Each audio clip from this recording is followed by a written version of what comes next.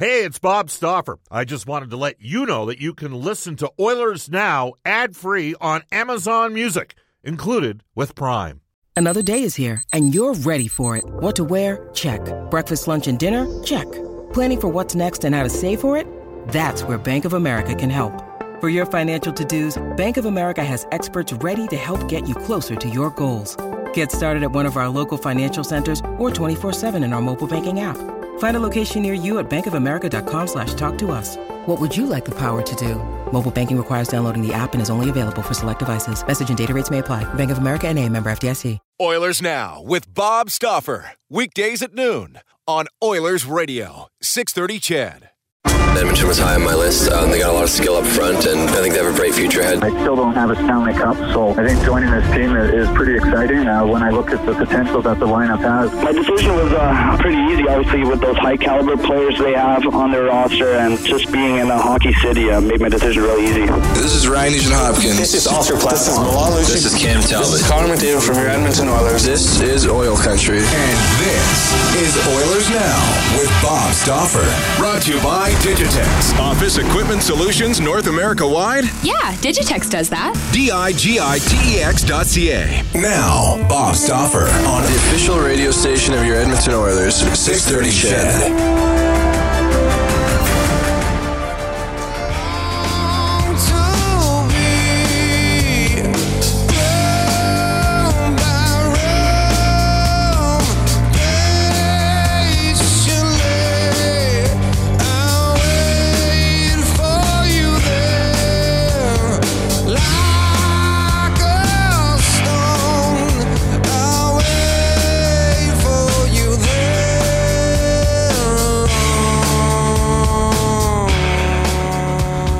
Appreciate you tuning in. Brendan Escott here, filling in for Bob Stauffer on the Monday edition of Oilers Now. And my friends, we meet for the first time under pleasant circumstances. It feels like the last two shows that I hosted, it was not a good vibe. That is not the case this time around. Two big wins over the weekend for the Edmonton Oilers. They are now 16-12-2. Still fifth place in the Pacific Division, ninth place in the West, but they're right there in the thick of the playoff hunt. 1 point back behind San Jose and the Vegas Golden Knights. Hey, the show is brought to you by Digitex. You can now buy your PCs from Digitex. Keep it all under one roof with one number to call and one simple invoice for all of your office technology needs. We'll hear from Bob in a little bit, about 12:15-ish. We'll check in with him. The Oilers had an optional practice this morning that started about an hour ago, and they are going to be jumping on the plane off to Colorado to take on one of the better teams in the NHL this year for sure, in the Avalanche. 12:35, we'll hear from our regular Monday contributor, John Shannon. 1:05, we'll check in with the voice of the World Junior A Challenge that's taking place in Bonnyville right now, that being Tim Ellis. We'll check in on some of the draft-eligible players that are playing in the northeast part of the province. And then we'll check in also at 1:35 with the captain of the Edmonton Oil Kings, Trey Fix-Wolansky. Here's how you get a hold of us. It's on the Oilers Now hotline, 780-496-0063. That's brought to you by the River Cree Resort and Casino. 5440 is at the River Cree on December 29th. Tickets at Ticketmaster.ca. You can text us, of course, at 630 on the Heartland Ford text line. Not your small town dealership with a huge new state-of-the-art facility. Experience the difference of Heartland Ford. I'm on Twitter at Brendan Escott. That's Brendan with 2 E's. Bob, of course, is at Bob_Stauffer, and you can tweet the show as well at Oilers Now. So we mentioned it off the top. 7-2 victory, an offensive outburst, and somewhat of an anomaly given what we've seen under Ken Hitchcock to this point. But the one-goal games, the very tight, nail-biting games, they seem to be working because the team is now 7-2-1 under Ken Hitchcock, who just continues to find a way to get the job done. Now, Friday over Minnesota, that was 4 third-period goals. Getting the scoring started in the first, Leon Draisaitl, Ryan Nugent-Hopkins, Connor McDavid. When you've got all of those guys firing on all cylinders, that's a tough team to beat. Unfortunately, it hasn't happened consistently enough. Now, you can't discredit Ryan Nugent-Hopkins. He was great out of the gate. He's been pushed back to the second-line center role. And he is probably the best two-way hockey player on this team. He has quietly now become one of the better two-way centers in the entire league, as far as I'm concerned. And when he's putting up offensive numbers as well, the team is in good shape. Cam Talbot got the starting goal as well for the Oilers on Friday. And he was solid. That's his third start in a row where he's been solid. He was good against St. Louis. He was pretty good against Los Angeles in that loss on the road a couple of weeks back. And for somebody who's had to make the adjustment now to timeshare at the very least, if not, it's not officially a backup role by any stretch, but he's done well in spot duty. Now, how about Mikko Koskinen? Again, last night, as we'll dip here into the Oilers Now audio vault, brought to you by Direct Workwear. Times are tough. Direct's deals, they're tougher. Save 25% in-store on workwear all December long. And it was a shutout last night, and I think that the best way for us to relive that is through the audio recap. The next voice you're going to hear is that, as Bob likes to call them, the dulcet tones of Jack Michaels. The rematch tonight at Rogers Place. Good evening, everyone. I'm Jack Michaels, and we are underway with Ryan Nugent-Hopkins controlling the opening face-off, and McDavid had it blocked by Noah Hanifin. Gets it right back inside. Draisaitl, back door. Nugent-Hopkins shoots, glove save, Riddick, and the rebound sent up ice by Derek Ryan. Anthony Peluso was just flattened by Matt Benning. We'll keep an eye on that. McDavid to Draisaitl across. Back to McDavid. One-timer. Connor McDavid has made it 1-0 Edmonton, his 16th of the year. A beauty off a three-way passing play. Hamonic with a turnover. And again, a finishing hit by Lucic on Hamonic. And now they'll fight. This is the first fight of the year for Milan Lucic. Peluso throws a couple of right hands. Lucic thunders back with a right to the body. They're strung out right at center. Chopping right Milan Lucic. And the helmet comes off. And then Peluso answers with a right hand. And the linesmen move in there and break it up. And again, a bit of a premature stoppage in terms of the fight, in my opinion. As soon as the helmet comes off, that's it. They're jumping in. That's what we're seeing. Nugent-Hopkins breakaway. Backhander denied. David Riddick, and he has been brilliant. Here's a steal by Kassian. Breakaway Draisaitl. Shoots wide. Rebound Draisaitl, and a sprawled out David Riddick is able to smother it. Winds up for Quine. Shot score. This game is tied. Did Anthony Peluso get a piece of that puck? I think he did. Let's go ringside. It's challenging whether there was goaltender interference on the play. For review, we have no goalkeeper interference. Well, I imagine you're happy to be incorrect there. Back to Brody, 8 seconds. One-timer Anderson deflected over the net. And Kara has a chance to clear. He does. No, it's knocked down, thrown in front. Time will expire, and Edmonton hangs on. And Mikko Koskinen, for the third time in 6 outings at Rogers Place, has pitched a shutout. Mikko Koskinen's numbers this year are absolutely ridiculous at home. By the way, he's top 3 in the league in shutouts, goals against average, and save percentage. Koskinen right now is 6-0 at Rogers Place with a .972 save percentage. He is very, very difficult to beat on home ice. Now, obviously, it was a solid performance. It was just Hitchcock hockey again at its finest, where the Oilers aren't scoring much, but the other team is scoring even less. So let's get to Hitchcock's thoughts on the game. They're a really good team. Their tempo that they play at puts a lot of pressure on you. I thought we did a really good job in the first and third period.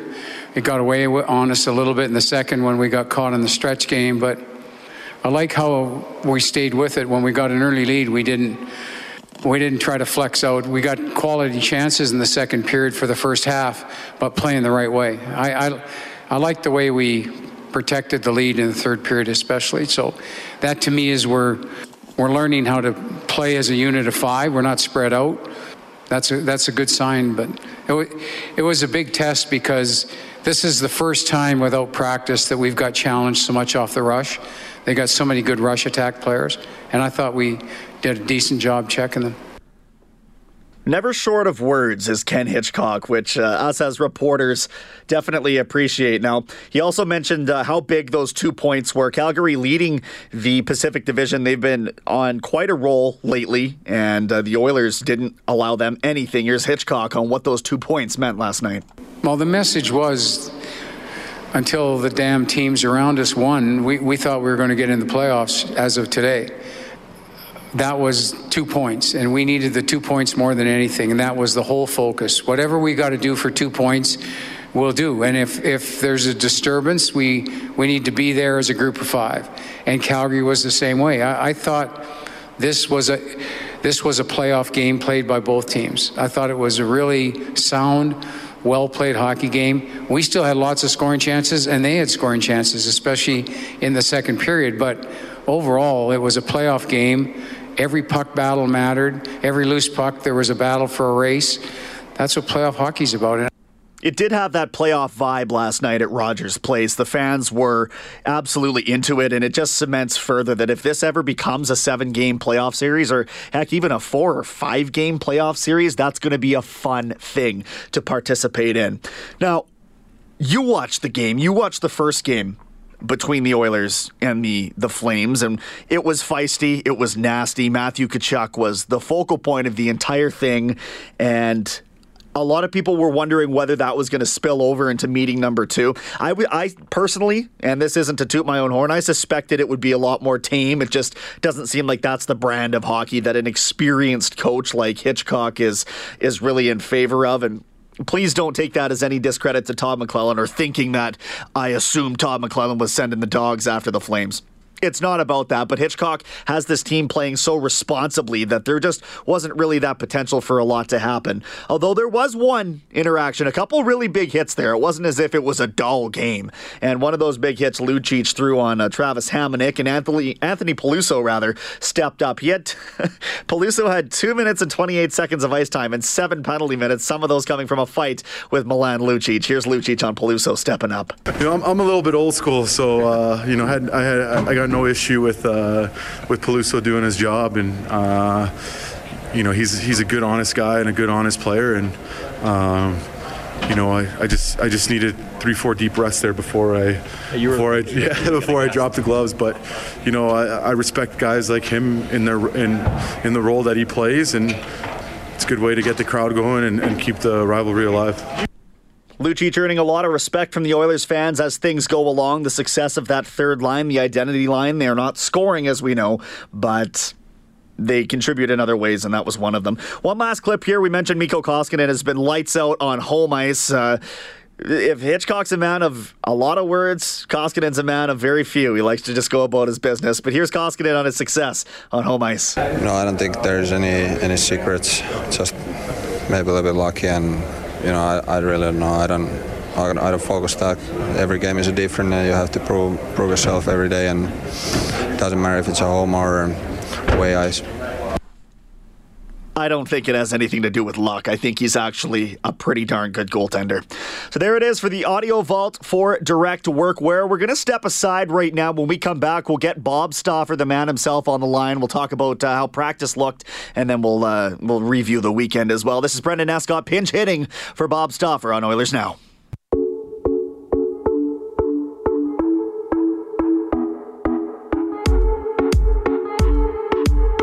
This is Cam Talbot from your Edmonton Oilers, and you're listening to Oilers Now with Bob Stauffer on 630 CHED. Brendan Escott filling in for Bob Stauffer today, and I was just chatting to Bob on the phone, and I think I accidentally hung up on him, so we'll get him back on the line. There he is. We can see him calling now, and we'll get his thoughts on what was a successful weekend for the Oilers, and particularly that of Mikko Koskinen. Bob, what was things looking like at practice today? Was there many bodies out there at the optional? Well, he's calling it a designate.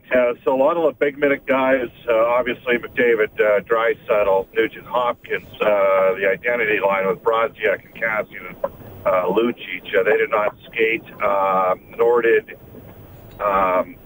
Chason, so that's 7 forwards, and then the top 4D did not skate as well.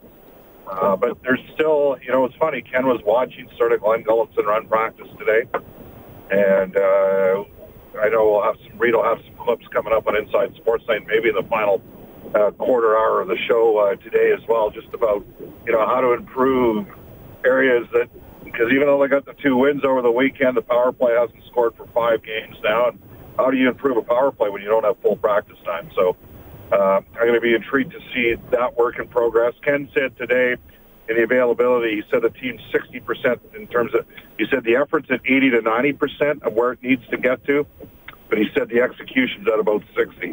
And I think if I'm an Oilers fan hearing that should have you excited because this is not a finished product. This is smart people, Brendan, they keep on learning in life, and they don't ever stop learning. They don't ever think they've got all the answers. And I think we're getting a first-hand look at a coach who's always wanted to coach this team and that sees the potential in some of the players and wants to continue to grow the whole process out forward. So I know the Oilers are on a 7-2-1 run. Maybe they've been a little lucky to have a 7-2-1 record under Ken, but I do think there's going to be much more progression with the actual team process moving forward. Well, let's talk about that. I mean, they are 7-2-1 under Hitchcock, 3 wins in a row. At what point do we stop and say, okay, perhaps this isn't luck. Perhaps this philosophy about winning these tight games is actually legitimate. I mean, to me, I think the true test of whether this system is going to hold up over time is coming up in these next 2 games against a couple of real high-powered offenses. What do you think? Well, hey, Brendan, add Calgary. Calgary's got a really good team. They're a deep squad. I know they didn't have Giordano and Backlund going, and Backlund he's got unbelievable career numbers against the Oilers. He's played Nugent Hopkins and McDavid hard, so they missed him. And Giordano's a top 15 defenseman in the world. Colorado's interesting too. I mean, they got pounded by Tampa Bay, and they've had some games where they've given up a lot of goals.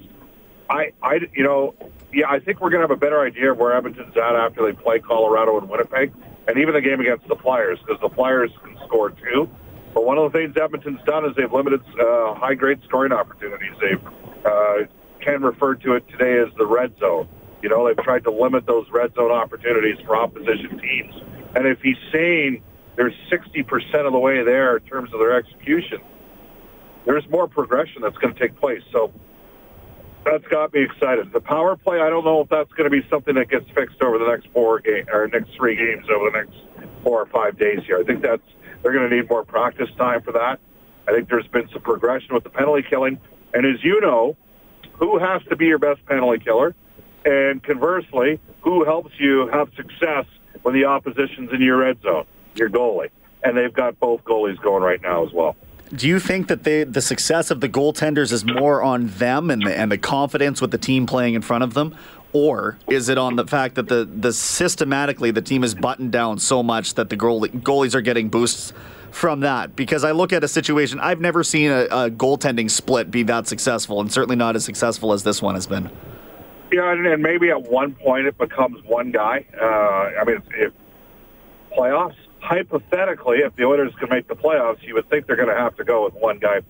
Ken Hitchcock was quite effusive in his praise. He quoted a guy who should be in the Hockey Hall of Fame, Sergei Zubov, who the listeners to this show would know was a tremendous puck-moving defenseman with the Dallas Stars. Also was the highest-scoring player with the Rangers the year they won the Cup in 93-94. And he said that Koskinen's hard. He's tough. He constantly wants to improve his game. And what a remarkable story. But I'm going to get back to yesterday morning at practice. I got the team was on the ice at 10:30. I got there at 10:05. Mikko Koskinen is starting, and he's on the ice already with Dustin Schwartz, taking shots. He's starting and on the ice at 10. This guy, it's remarkable what's occurred here, Brendan, for all of the criticism. And I know it's a short sample size, but if you saw the work ethic, and then you factor in the systematic changes as the Oilers, go for more of a man style, more of a zone. They still play man within the zone. You could see that the goals against is going to come down, and Talbot's, improved as well. So I think it's a combination of both to answer your question. We've got a text here from Jesse on the Heartland Ford text line, Bob, asking if there's any status updates or maybe some return guesses for the 3 injured folks. We know Sekera is going to be out a little bit longer, but Kajula was only ever his day-to-day, right? Yeah, Kajula had a swollen hand/thumb, which would affect his ability to grip a stick. He practiced full today. So did Reeder. I talked to Reeder after. I don't think Reeder. I'd be surprised if either guy played against Colorado. Well, I don't think I'd have to take a look at when they placed Kajula on IR, but I guess retroactively he could play. Well, anyways, I don't think either guy will play on Tuesday. But they're close, and that's going to, when Reeder comes back in particular, that's going to change. Oh, and frankly, Kajula as well, because it's going to give Ken Hitchcock more options. I mean, obviously, Marody's going to go down, and I think we're seeing with that American League team, they need Marody. Marody's an important player for them. He drives the Benson-Hebig combination with Marody. It wouldn't be out of the realm of possibilities to see Kajula, I think, potentially play. I thought I was led to believe he'd be out 1 to 2 weeks. Well, 1 week would be he got hurt Wednesday in practice when we fly home. I'm trying to recall when we played Monday in Dallas, did not play Wednesday against St. Louis, so got hurt Tuesday at practice. So I could foresee him maybe he's back as early as Thursday against the Winnipeg Jets. Sekera is going to be an interesting one. I believe Brendan he's going to maybe he can. The Oilers can talk with him and get him to play some games in the minors, because he hasn't played a lot. Last year, it was a disaster for him when he came back. But the other thing that's happened here is Gravel and Benning have played pretty well. They've given the Oilers serviceable minutes in that third pairing. Hey, you're on a 7-2 run. The team has been playing with better structure and process, and the coach is saying we're only 60% there. If I'm an Oilers fan, I'm excited to see where this goes moving forward. All right, Bob, in 15 seconds-ish, what's the travel schedule? When do they land? When do they practice tomorrow? Morning skate tomorrow at 11:30 in Colorado. The team flies out at 2 o'clock today. It's about a 2-hour and 50-minute flight. So have at her. Let's make sure we have a show to work with tomorrow, okay? Absolutely. Appreciate the time, Thanks, Bob. Brandon. Safe travels. Take care. Bye-bye. That was Bob Stauffer joining us just after Edmonton Oilers morning skate. It's Brendan Escott filling in on Oilers Now. We're going to step aside for a news weather traffic update with Eileen Bell. We will come back with John Shannon. Oilers Now with Bob Stauffer. Weekdays at noon on Oilers Radio, 630 CHED.